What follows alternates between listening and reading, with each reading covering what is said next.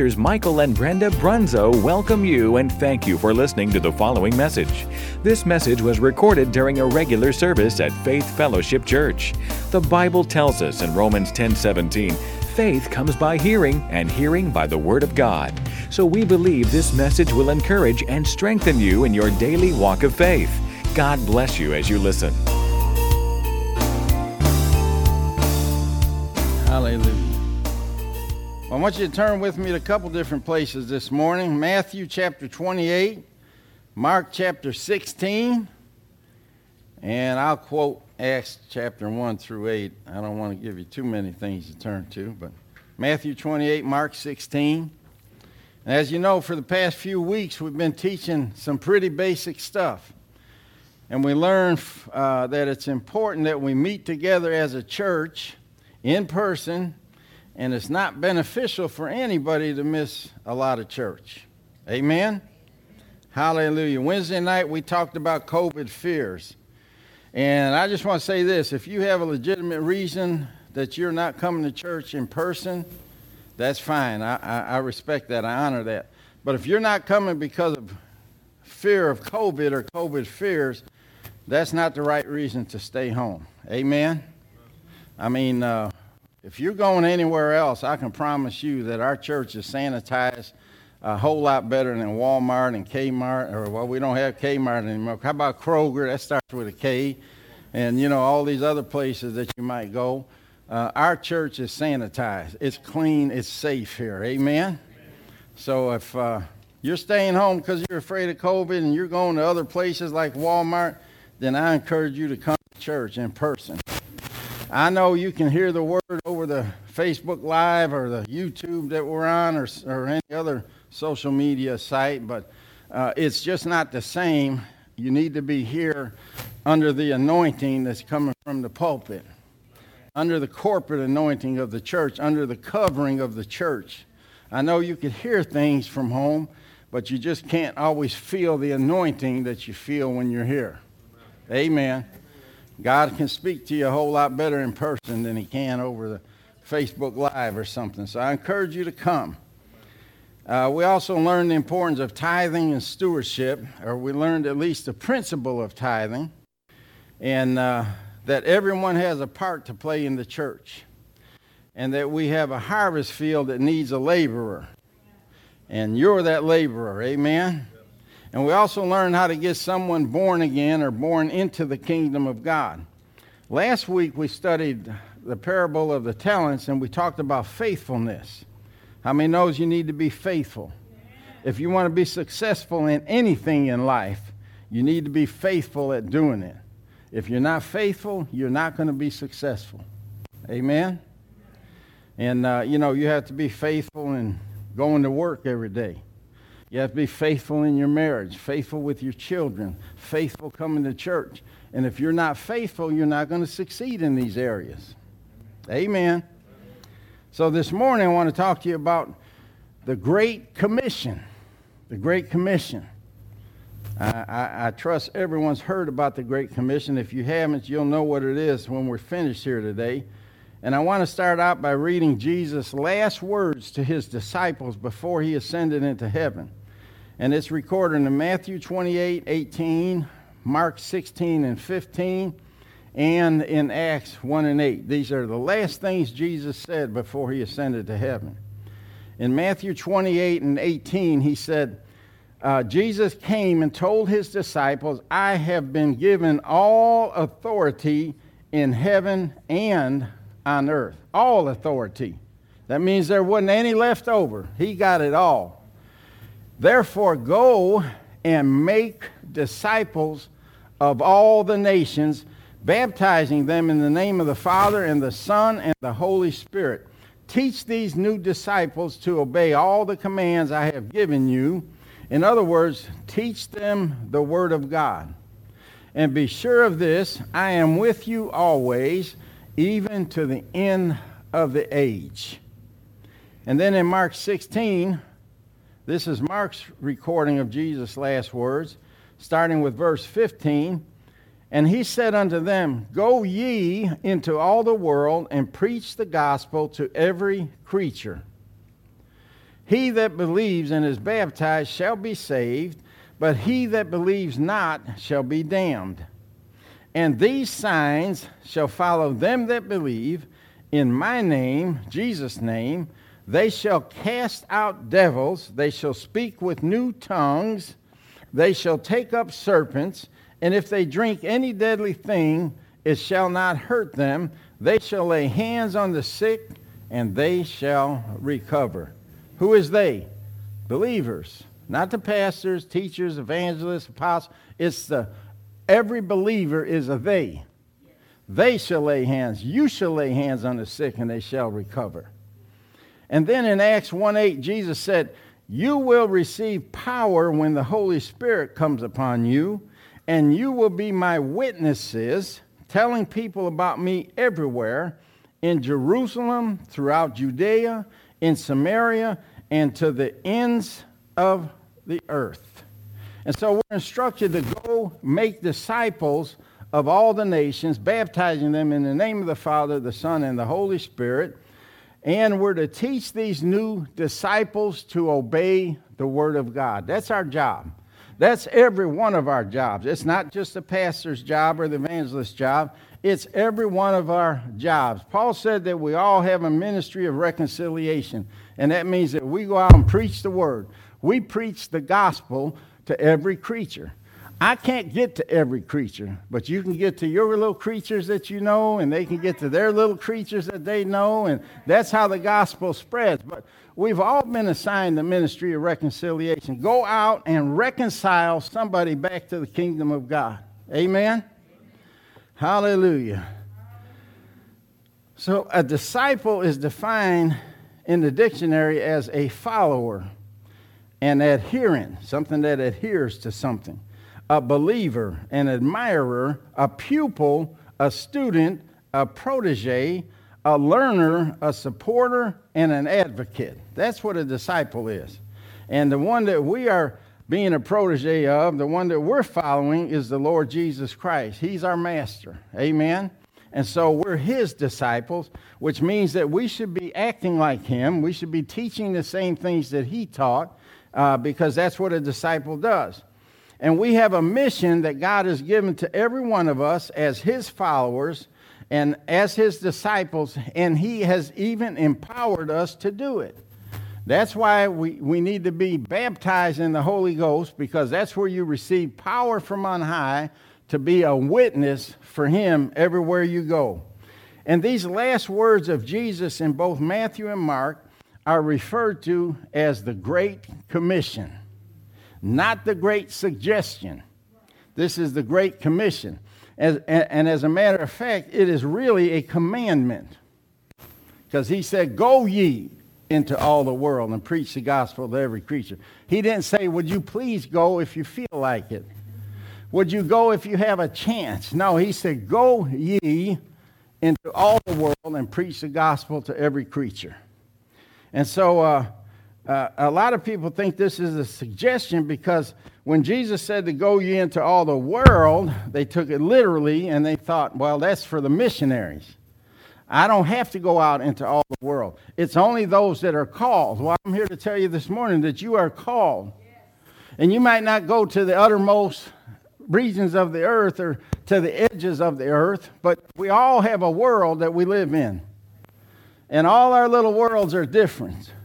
We all have different people in our worlds that we call them spheres of influence. There's people in our little world that we can influence, and those are the ones we should be influencing.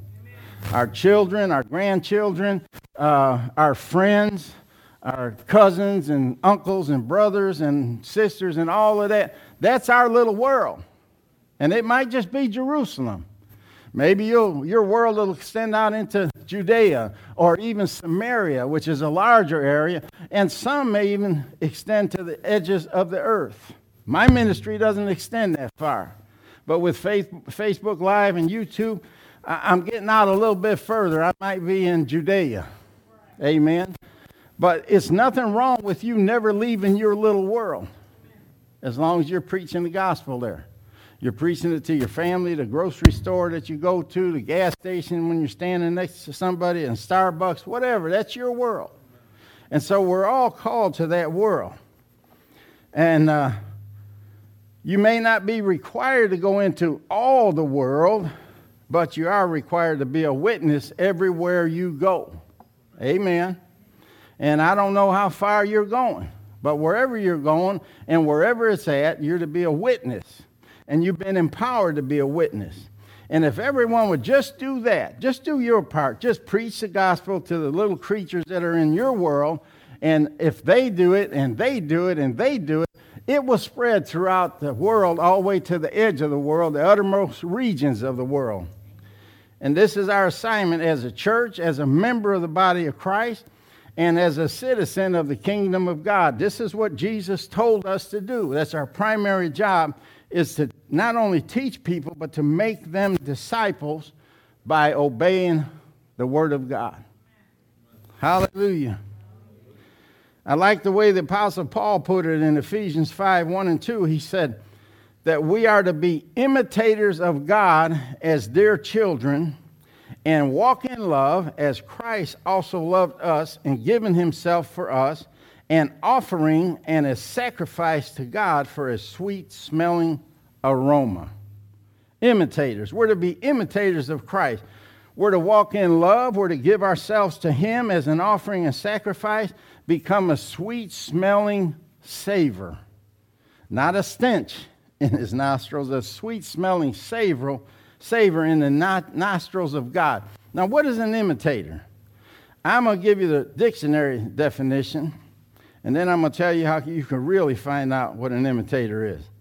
The dictionary defines imitator as a copier, or we would say in today's modern vernacular, a copycat. It's an emulator. It's a follower. That's what an imitator is. Sort of sounds like a disciple, doesn't it? And if you really want to know what an imitator is, sit your kids down in front of the television and put on a superheroes movie, and when it's over, watch them. You'll see what an imitator is. They'll be doing karate chops and everything, flying through the air and all kinds of stuff. Why? They're imitating what they saw. Amen? And in this instance, it was a superhero. But we're to imitate Christ. Amen? And, you know, I'll go as far as to say that he's the greatest superhero I've ever known. He's got power. He can leap tall buildings in a single bound. He can stop speeding locomotives, fly through. He can do anything he wants. More than any superhero that we have in Marvel or the other action films, at Disneyland or anywhere else. He's the greatest superhero I know. And we need to teach our kids that. Amen? Jesus is a superhero. But Jesus taught his disciples to imitate himself. Why? Because Jesus imitated his Father everywhere he went. He said, I do nothing of myself, but as the Father has taught me, so I do. He says, I speak only that which I have seen with my Father. And then he also said, he that has seen me hath seen the Father. Man, that's an imitator to the max. He imitated God so perfectly, his Father, that he could actually say, if you see me, you've seen the Father. That's the epitome of imitating somebody. And then for about 3 years, the disciples were taught to imitate Jesus. And Jesus imitates the Father. And he even sent them out on a test run. It was like what we call on-the-job training. The Bible says in Luke 9:1-6, then he called his 12 disciples together and gave them power and authority over all devils and to cure diseases. Now, they weren't filled with the Holy Ghost here. Jesus hadn't gone to the Father yet. And he said, it's expedient that I go to the Father, because if I go, I will send you another comforter, one exactly like me, and that was the Holy Spirit. So he hadn't been crucified or raised from the dead yet, so they didn't have the Spirit of God in them. They had the Spirit of God with them or upon them as it was necessary for them to do the things that Jesus told them to do. So he taught his disciples, his believers and followers, that he wanted them to imitate him as he imitated the Father. And so it says in verse 2, and he sent them to preach the kingdom of God, or the gospel, and to heal the sick, cast out devils, just like he was doing. And he said unto them, take nothing for your journey. There's a test of faith right there. Neither staves nor scrip, which is money, neither bread, or I thought it was money, but it says here, neither money. I think the scrip was something to trade, but he said, neither have two coats apiece. He said, just take the coat you're wearing. And here's the trick with that. If somebody asked for it, they were supposed to give it to them. And that would make them be without a coat. So you had to have some faith there, especially if it's cold. And then he said, and whatsoever house you enter into, there abide, and thence depart. Whoever invites you in to stay, because they didn't have a tent, they didn't have anything to sustain them in the weather, he says, stay there until you depart. And whosoever will not receive you when you go out of that city, shake off the very dust from your feet for a testimony against them. And they departed and went through the towns, preaching the gospel and healing everywhere. Why? Because that's what Jesus did. He preached the gospel and he healed. Well, he preached the kingdom of God, but he healed everywhere he went. Everyone that came to him, he healed. And then in another place in the Gospel of Luke, Luke said that he sent out 72 of them in pairs. And when they returned, they joyfully reported to him, Lord, even the demons obey us when we use your name. Now, those disciples then ain't no different than the disciples that are sitting in this room. Amen? We just have to believe that we're the same, that we have the same authority that Jesus gave those disciples. So the Spirit was with them as they went, but the last thing Jesus told his disciples right before he ascended into heaven was for them to go to Jerusalem and wait for the promise of the Father, which was the baptism in the Holy Ghost. That was going to be the power they needed to be witnesses. And he wanted the Spirit not to be with them, not to be on them, but he wanted the Spirit to be in them. In them. Everywhere they go. They didn't have to pray and wait for the anointing to come on them. The anointing was abiding in them. The Spirit was abiding in them. Jesus was abiding in them. Everywhere you go, you got the Spirit of God with you. And so that's an advantage for everyone. But Jesus told his disciples, and we looked at this last week, but it won't hurt to look at it for another minute. Right before he ascended into heaven, he told them, go to Jerusalem, be baptized, receive the power from on high. And then he told them to be a witness. And the best witnesses we can possibly be is when we imitate Jesus, the one we're following. Imitate him everywhere we go, 24/7, 365. And this is the most important part of being a witness, is being able to imitate the one that we're witnessing for. Be a good witness. Be a good imitator of Christ. They're one and the same. And they went to that upper room in Jerusalem, appointed another disciple to replace Judas. You remember Judas betrayed Jesus, then he went out and hung himself. And so there was 11 disciples. They go to Jerusalem, get up in that upper room, and they immediately elect another disciple. And that was Matthias, or Matthias, they called him. So now we're back to 12 disciples again. Amen? And so the first thing happened is the Holy Spirit descended, and it birthed the church, of course, but it filled and empowered all the believers that were left in the upper room, which happened to be 120. It started out with about 500, but it was a long prayer meeting, and people had other things to do, so they didn't hang around. They left and went home and got the roast out of the oven or whatever they had to do. And they missed out on that initial infilling. But 120 of them stuck it out, and they got filled with the Holy Ghost, began to speak with new tongues as the Spirit gave them utterance. Wasn't that part of the Great Commission? You shall speak with new tongues. Well, they spoke with new tongues, and that was on the day of Pentecost. They received power to witness, power to be imitators of Christ. And then they went out first into Jerusalem, and they began fulfilling the Great Commission, making disciples everywhere they went. And that's why I said, if you never make it out of Jerusalem, be a witness where you are. Amen? Peter preached the gospel to those that were gathered outside of the upper room and made 3,000 converts with that one message. That was a powerful message too. And next to Christ, I believe that was the most powerful message in the New Testament is the one that Peter preached right there. Greater than the one Paul preached, greater than all the other preachers except for Jesus. This was a powerful message. You should read it in the book of Acts. Anyway, 3,000 people get saved. They get converted, what we call being converted, born again. And so he started a church there in Jerusalem for those new converts so that they could be taught and be made disciples. He doesn't want us to just stay a convert and sit on our blessed assurance until Jesus comes again. He don't want that.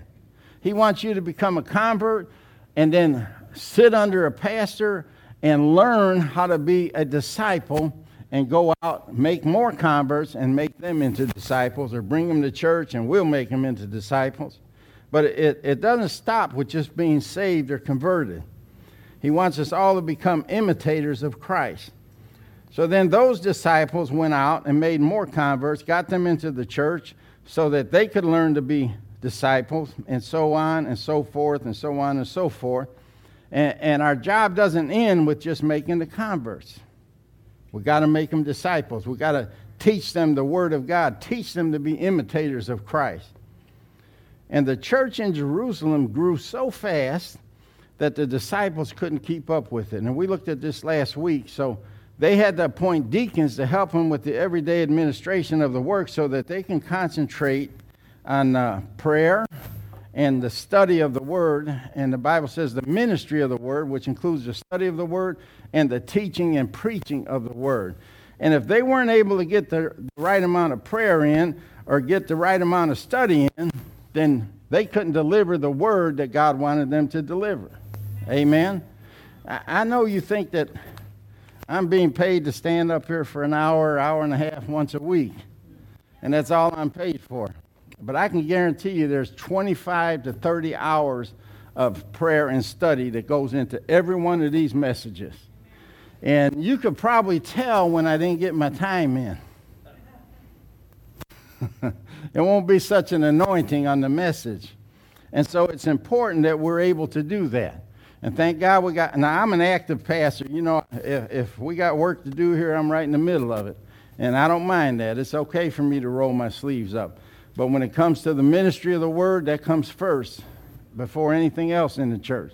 And thank God I got enough able-bodied people in here to take care of all the things that need to be taken care of so that I can pray and study, spend time in the Word.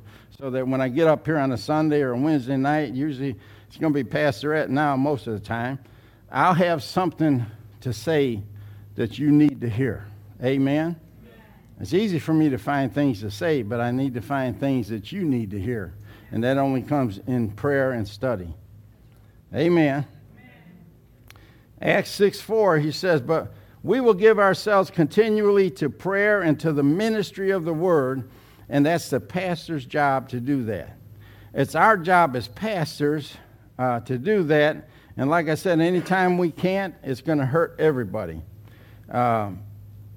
And again, I said last week, the pastors can't do it all, and neither are we supposed to do it all. We've been commissioned to make disciples, all of us. But you can't make disciples unless you have somebody teach you how to be a disciple, how to be an imitator of Christ. And we just read Jesus' last words as he ascended into heaven. But the Bible says in Ephesians chapter 4, something that we didn't read in his departing words, that as he ascended, the Apostle Paul gave us insight and said that he gave gifts to the church, and he tells us the purpose of these gifts. And in Ephesians 4:11 through 16, it says, so Christ himself gave the apostles, the prophets, the evangelists, the pastors, and teachers. Now these are the gifts. Now I might not be wrapped so pretty, but I'm still a gift. He says to equip his people for works of service so that the body of Christ may be built up until we all reach unity in the faith and in the knowledge of the Son of God and become mature, attaining to the whole measure of the fullness of Christ. In other words, I have to teach you how to be full of Christ, an imitator of Christ. He said, and then we will no longer be infants or baby Christians, tossed back and forth by the waves and blown here and there by every wind of teaching and by the cunning and craftiness of people in their deceitful scheming. Now, I don't know if you realize it or not, but there's a lot of deceitful people out there, scheming people. And some of them are at the highest level of government. And the only way that you will keep from being tossed about by every wind of teaching or the things you're hearing from them is that you know better because you know the Word of God, because I've taught it to you, and because you've studied it, and because you've prayed for yourself, and because you're full of the Holy Ghost. You can tell right away if somebody's full of something else. Amen. But you need the Word and the anointing to do that. You need discernment. And this is how we get it. Verse 15 says, instead, speaking the truth in love, speaking the Word in love, we will grow to become in every respect the mature body of Him who is the head, that is Christ. From Him the whole body, joined and held together by every supporting ligament, grows and builds itself up in love as each part does its work. We all have a part. We're not all working it, but we all have a part. So Christ gave the gifts to perfect the saints, for the work of the ministry, for the building up of the body of Christ, to equip His people for works of service. In other words, to make them disciples, make them imitators of Christ. And a church should be full of disciples that are able to train, not only get people born again, make converts, but to also then begin to train them to be disciples. And that's why we learned last week how to get someone born again. I mean, this has been basic stuff, but this is what we need sometimes, just basic. You don't have to have a revelation every time you come to church. Amen. Nothing wrong with that. But sometimes we got to get back to the basics. Sometimes we got to learn the basic things, the basic doctrines of Christ over again. Hallelujah. But, the church should be able to go out and make disciples, get them in. This is how the church grows. And I said last week that's your job as a sheep, because sheep begets sheep. But it's my job as well. It's the evangelist's job. It's everybody's job. We all have that ministry of reconciliation. And I won't hesitate to witness to somebody and invite them to church. One of the problems that I've always had, and it's not really a problem, is that my little world, my sphere of influence was always too far from this building for 99% of the people. Thank God Patty Whack ain't afraid to drive. Patty Whack's one of my disciples that I helped create, and he, I witnessed to him out at the Ford plant and invited him to church, and one day he came. Hallelujah. And he came because he wasn't afraid to drive. I'm glad you weren't afraid to drive. There's other people drive. Me and Pastor Riff for 3.5 years drove 100 miles to church. Amen. Every week. We didn't miss. We drove there on a Saturday night, spent the night in the little community house that they had, and was there for Sunday morning service and Sunday night service. Come home late Sunday night. Went to bed about midnight or so. I got up 3 o'clock in the morning. Pastor Rick got up about 5 and went to work. And did it for 3.5 years. It can be done. Amen? And today people want convenience, They'll come to a church or not come to a church depending on how the praise and worship tickles their fancy. Depending on how far it is, depending on how comfortable it is. They don't like hard pews. They want padded pews. Depending on what kind of parking lot you got. Just all kinds of things keep people from coming to church. And it shouldn't ought to be like that. Is this where God told you to be? Then I don't care if you have to travel 100 miles. You need to be where God placed you. Amen. Hallelujah. But anyway, this is how you grow the church. And sad to say, for the past 20 or so years, the church as a whole has failed to do this. Now, I'm going to get into some shaky ground here, but I'm not going to mention any names. You may recognize some, but I'm not going to mention any names or any ministries. But the church has come to a place where they're more concerned with attendance than they are with making disciples. Amen. Now, I go to ministers' meetings. And I'm not saying every single time, but I would be remiss if I didn't say that almost every time I'm at one of the meetings, one of the questions I get is, how many people are attending your church? How many people do you have in your church? And that's not a concern to me. And it shouldn't be to other people. That shouldn't be one of the first questions that anybody asks. Amen. I would rather them say, is God moving in your church? How's the Spirit in your church? Is the Word being preached in your church? That's more important than how many people you got in the pews. Amen? But anyway, as a result, all over this country, they have converted to what is called a seeker-friendly gospel. This has been going on for 20 years. If not better. We had the opportunity to become seeker-friendly, and we didn't become seeker-friendly. And the reason they do is because they want to attract people. And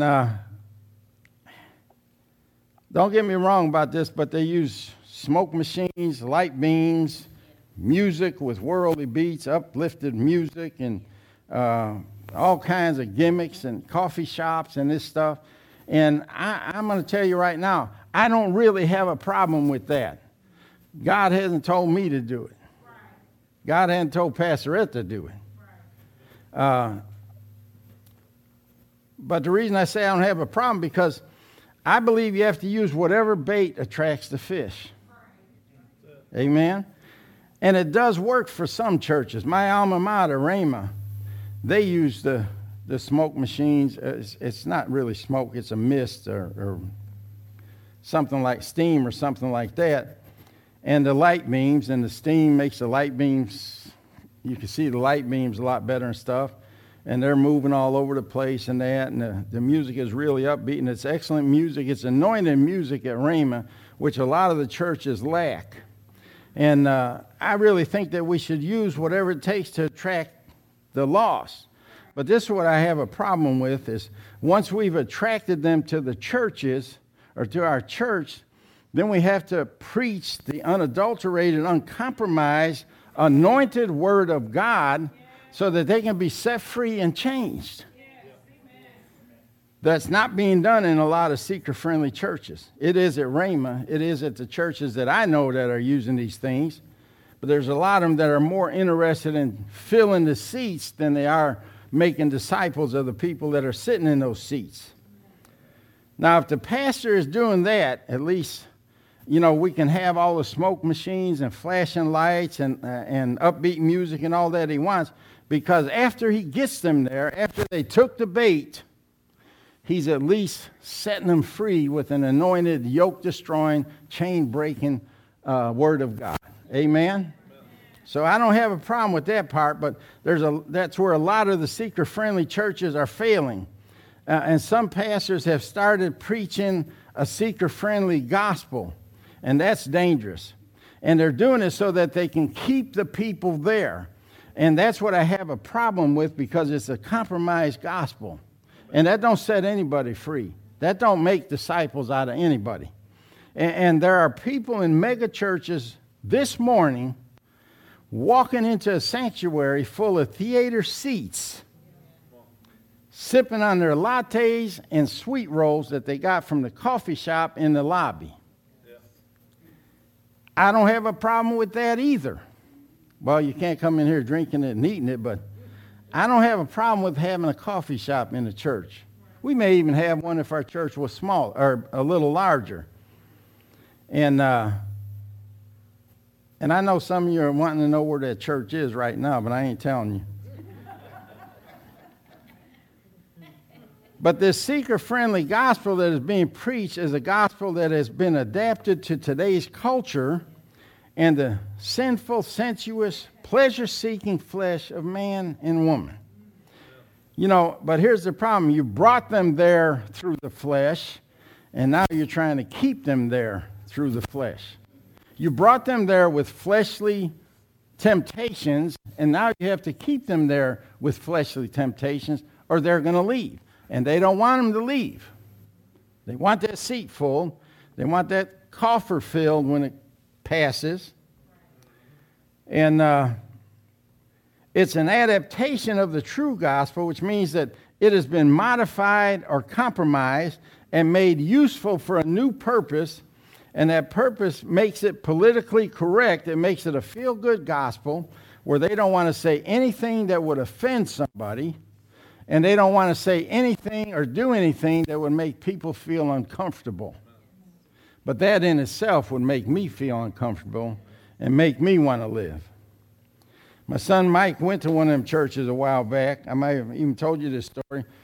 He said that he got there early because he's a big boy. He likes to sit on the end seat so he can hang his arm over and stuff, you know. And he says he gets there early to get the end seat. And right before service starts, the usher comes over and asks him to move in so somebody else could sit in the seat that he got there early for to get. And Mike says, I'll step out and let somebody pass me, but I'm not giving this seat up. Well, the usher actually got belligerent with him, you know. So Mike tolerated that, and he stayed until the music started. And the pastor comes running out on the stage with these flashing lights and smoke and really loud music. He said everybody's hair was being blown back by the speakers.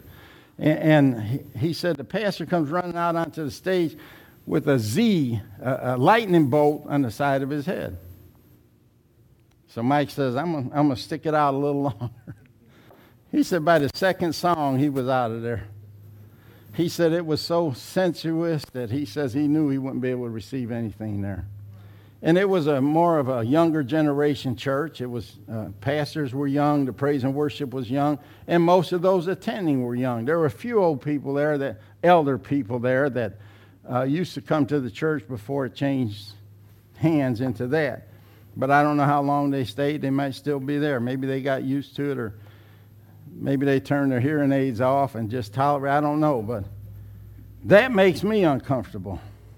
Amen? But they have changed not only the format and the music, but they changed the message so as not to offend anybody or make them feel uncomfortable because they don't want them to leave. So they won't mention anything that would describe groups identified by external markers such as gender, culture, political, or sexual orientation. They stay away from that. And you may say, well, what's wrong with not wanting to be offensive? What's wrong with it is it's not the true gospel and it's biblically incorrect. That's what's wrong with it. See, if the gospel doesn't offend, convict, reprove, rebuke, or make people feel uncomfortable at least once in a while, then it's not the true gospel. If you're not getting offended by the gospel, you're not hearing the true gospel. We call it having our toes stepped on. But if your toes ain't stepped on once in a while by the preaching, then you're not getting the whole truth and nothing but the truth. Amen? A preacher that preaches this seeker-friendly gospel, and why am I talking about this morning? What's it got to do with my message?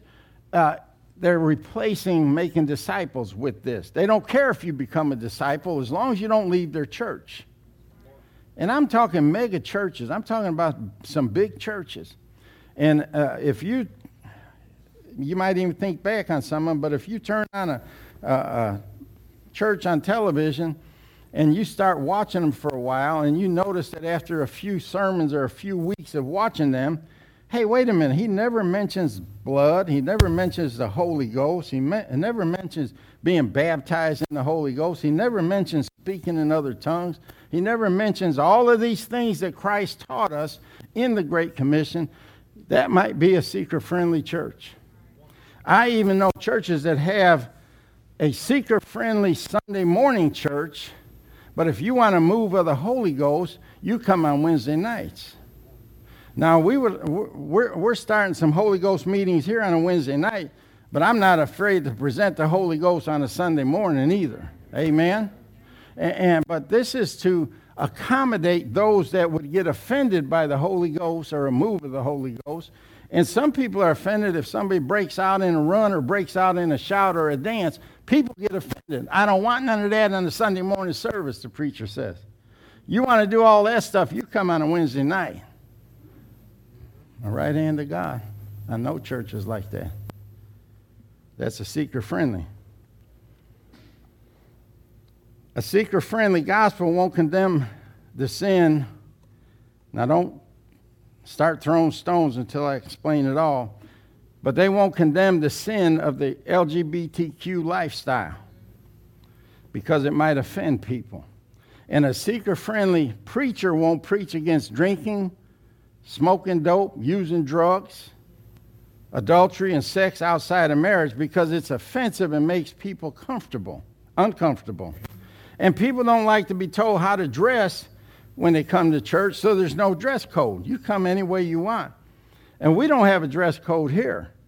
But the Bible does have a dress code. It says to dress with modesty. Amen? That means you don't come in here with provocative, revealing hemlines or necklines, with your stuff hanging out. Pants look like they've been sprayed on you or something. No, that's not modest. We need to dress modestly. Paul said dress with modesty. Amen? See, that makes me uncomfortable. So because people don't like to be told how to dress, they won't present you with a dress code. They let you come any way you want. And I don't care if you got a T-shirt on, a three-piece suit with a vest, a tie, no tie. I don't care. Jeans, shorts, that don't bother me. I don't have a dress code concerning that. But if they're too tight or they're too revealing, I got a problem with that. Amen? And the praise and worship team in these churches are presenting with really sensuous beats and sensuous loud music that has no mention of Jesus Christ, has no mention of the blood, never sing about the blood, never sing about any Holy Spirit songs or anything like that because they'll make people uncomfortable. Well, if you got the Spirit of God in you, that type of music makes you uncomfortable. And the pastors that preach this friendly gospel, they want to be accommodating and tolerant and acceptant of everyone that comes through the door. And they argue that there should be no restrictions or qualifications for someone to come to church. And I can't agree with them more. You shouldn't have to have qualifications to come to church. You shouldn't have to be able to meet some kind of criteria to come to church. I don't care if you come to church. If somebody comes in that door, they're a homosexual, a lesbian, transgender. I don't care if they're drunk when they come through that door. I do care if after spending a few services here that they continue to stay like that or want to be like that when I'm offering them an alternative. And that alternative is the anointed Word of God that could set them free and change them. Amen? And so they're welcome here. I don't care who. I don't put qualifications on people that come here. I want people to feel welcome and accepted when they come to this church. But once they're here, they should have, I'm not going to force them into anything, but they should at least be able to hear the uncompromised gospel of Jesus Christ. And it should be preached to them with an anointing and power, a message that has been prayed over so that they'll feel conviction when the Holy Ghost puts his finger on them and says, he's talking to you. I want you to be able to hear that. And then make your own decisions, make your own choices. Amen? And so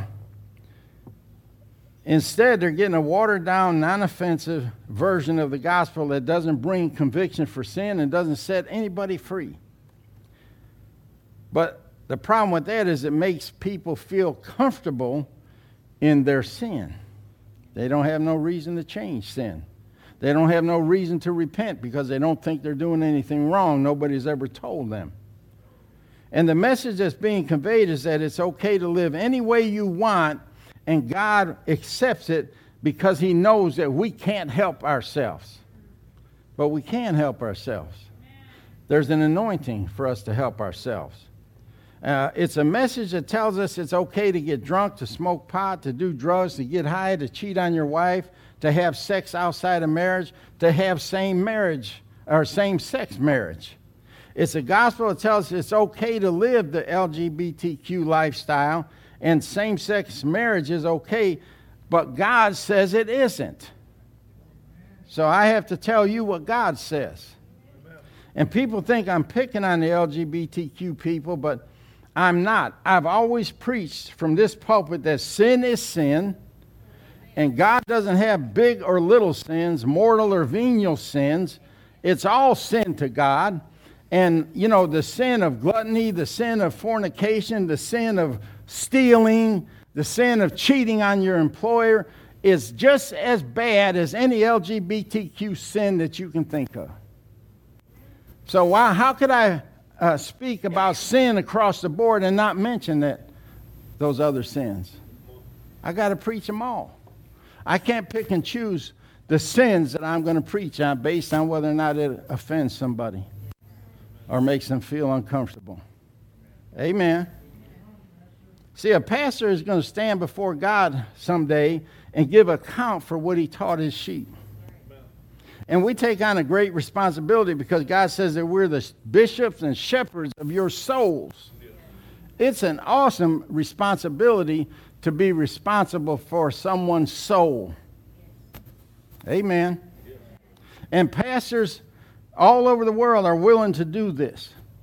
And so my only defense is that I have got to preach the uncompromised truth of the Word of God and leave it with you as to whether or not you adhere to it, whether or not you obey the Word of God. Because I can't be responsible for you making wrong choices. I just have to make sure that you know what the right choice is. And that's what we try to do in this church. Give you the ability to choose wisely. Amen? Hallelujah. See, the seeker-friendly gospel tells us that God loves us so much he will tolerate anything that we want to do. And that's a lie. It's also a gospel of inclusion, and that tells us that we're all going to heaven whether or not you accepted the finished work of Christ. And I'm telling you, that part of the gospel right there is sending more people to hell than anything else. The worst thing you can do is make somebody feel comfortable in their sin and not tell them the truth, and they wind up going to hell because you held the truth back. Jesus said, I am the way, the truth, the life. There's no other way to heaven except through Jesus Christ. And I know that might offend other religions and that, but you know, you got your beliefs, we got ours. I believe that the Bible is the inerrant Word of God. There's no errors in the Bible. I believe that is the only true Word of God. And, you know, you might have another book that you go by, but I just don't believe that's the truth. Just like you don't believe I'm preaching the truth. So I can't help somebody like that. Our common ground has to be the Word of God. Our common ground has to be the Bible, or we have to go our separate ways. Amen? I'm not going to change the gospel. I'm not going to change the words of Christ just because I might offend you by telling you this is the only way. There's not other ways to heaven. And I can name you big mega church pastors that says, well, I can't be the judge of that. When they know Jesus said he's the only way, and they say, well, I can't be the judge of that. Yeah, there may be other ways to heaven. No, you just told a lie. You just sent probably countless peoples to hell because some of them are going to believe what you said. Can't do that. Amen. I know it's going to be a little quiet in here today, but I'm still going to preach it. Hallelujah. So, you know, people are supposed to be changed by the gospel, not the other way around. The gospel isn't supposed to be changed by people. And the people that are being attracted are not being changed because the seeker-friendly gospel is not challenging them. So I'm not going to dress like the world. I'm not going to get tattoos and piercings like the world. If you got one, hey, I got a tattoo. I don't have a problem with that. But after I learned what I learned, I'm not getting no tattoos, no more tattoos. I'm certainly not going to get poked with a piercing or something, maybe because I'm chicken, but I hope it's because I don't believe it's right. But I'm not going to talk like the world, act like the world, dress like the world, just so they won't leave my church, just so I attract people to the church and keep them here. I'm not going to do that. I'm going to imitate Jesus Christ to the best of my abilities, no matter what it takes, no matter whose feelings it hurts, and no matter how uncomfortable it makes somebody. I have got to do that. And we can't act like the world because we're afraid we're going to lose them to hell, because that's their choice.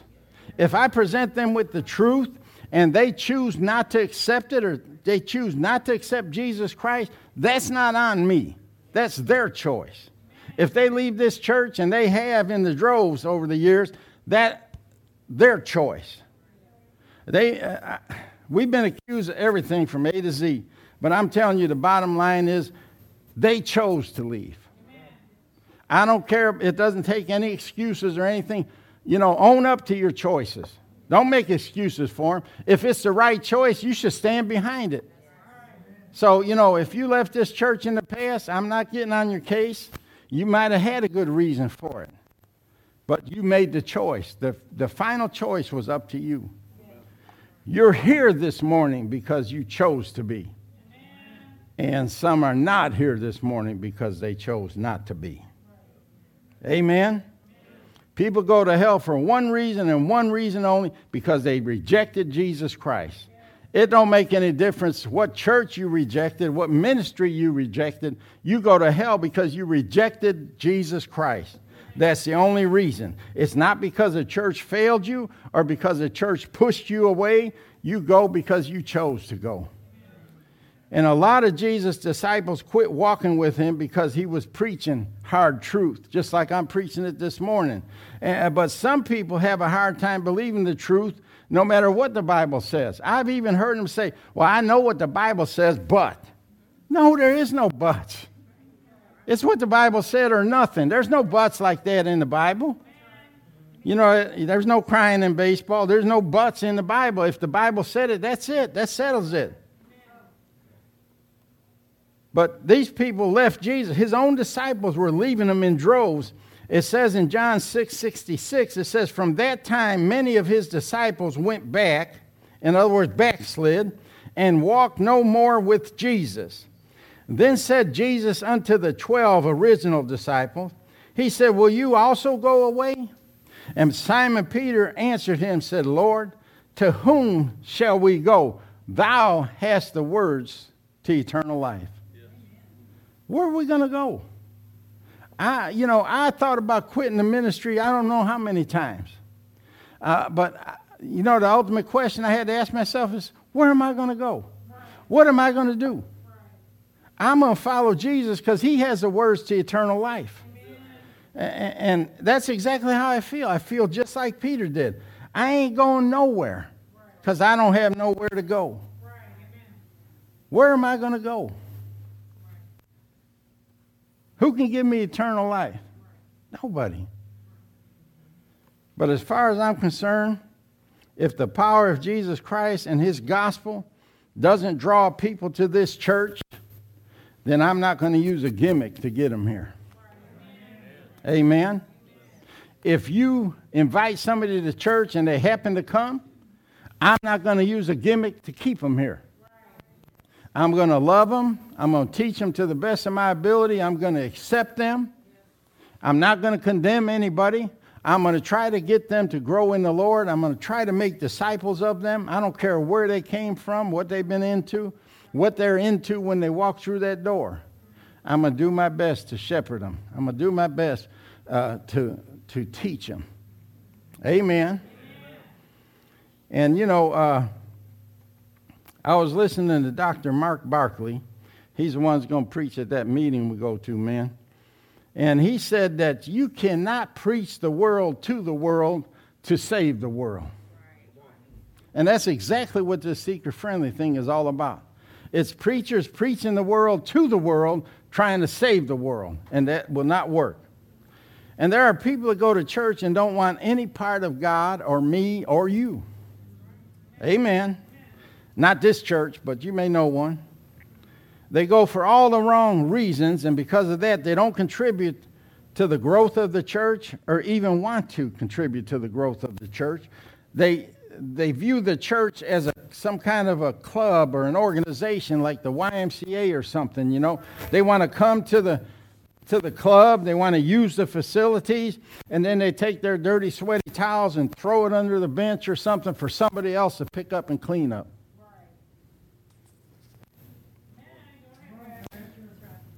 I mean, they're not contributing to the growth of the church.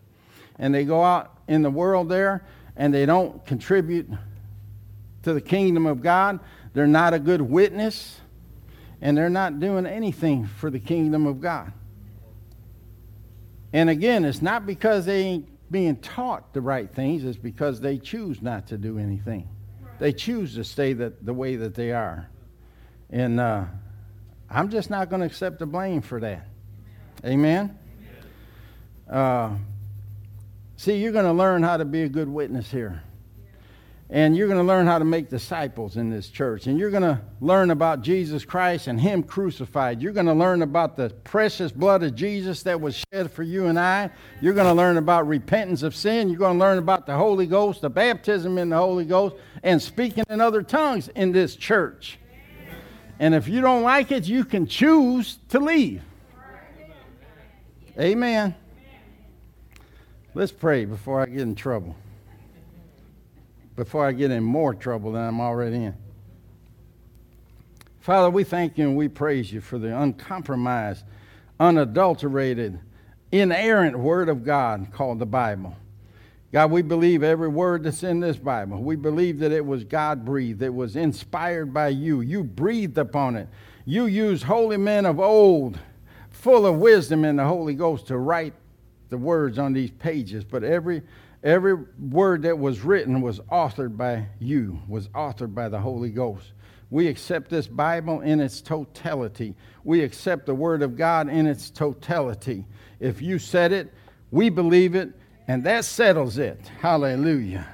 Well, if you said it, that settles it whether we believe it or not. That's how we're going to view the Word of God, this Bible.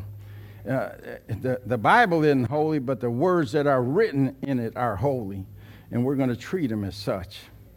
And Father, we're going to teach them and we're going to learn them the way that Jesus taught His disciples and the way that Jesus demonstrated to His disciples.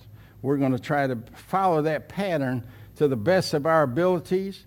And I know we're not going to be perfect. I know we're going to miss it at times, but we're going to move in the Holy Ghost. We're going to move in the gifts of the Spirit, and we're going to operate like the book of Acts, like the church that we see in the book of Acts, because we know the book of Acts is still being written. We're part of the book of Acts.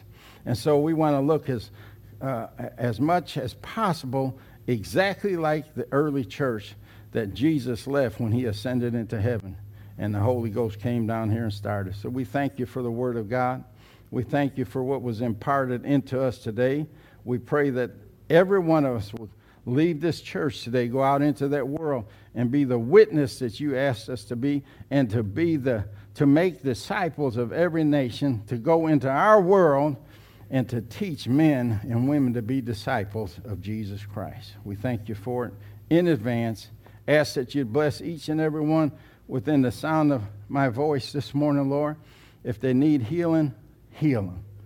If they need a word, give them a word. If they need an anointed touch, anoint them and touch them with your Spirit. In Jesus' name we pray. Amen and amen. Hallelujah. I love and appreciate you. Even though I didn't talk like it this morning, I still love you and appreciate you. Thank you, Facebook, for listening. If you thought this was worthwhile, then hit the share button and share it with somebody. We'll see you next week. This concludes this message. Thank you for listening. We pray that it's been a blessing to you. For more information about FFC or its ministries, please contact the church office. God bless you, and remember, Jesus is Lord.